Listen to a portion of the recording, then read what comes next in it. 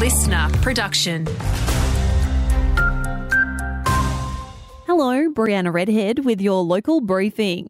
The Albanese government is forming a task force to address safety concerns in the NDIS. Unregistered providers are causing harm with bans issued for fraud, misconduct and even criminal activity.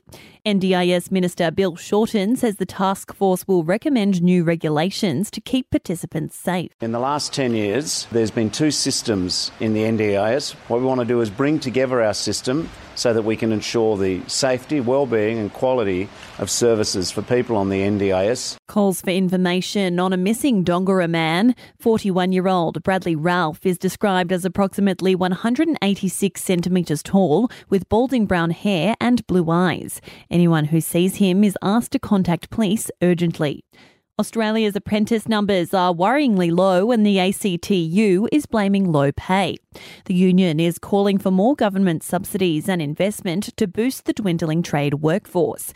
Assistant Secretary Liam O'Brien has told listeners the briefing, we can't afford to keep apprentice wages low. Especially when apprentices are being presented with opportunities to go and take less skilled, possibly less physically demanding work for significantly greater money. This is a pretty simple supply and demand issue and we need to address it. A 17-year-old Geraldton girl has been charged with aggravated robbery following an incident in Stowe Gardens last night.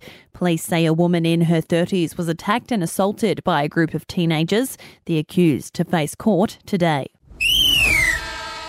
In sport, a big weekend in Geraldton cricket. The men's A grade saw Chapman Valley Northampton claim victory over Bluff Point, with the Wanderers taking a win over Sportsmen. And for the women, it was the Wanderers and Chapman Valley Northampton who took home the wins. Want more local news? Get free breaking news about our community.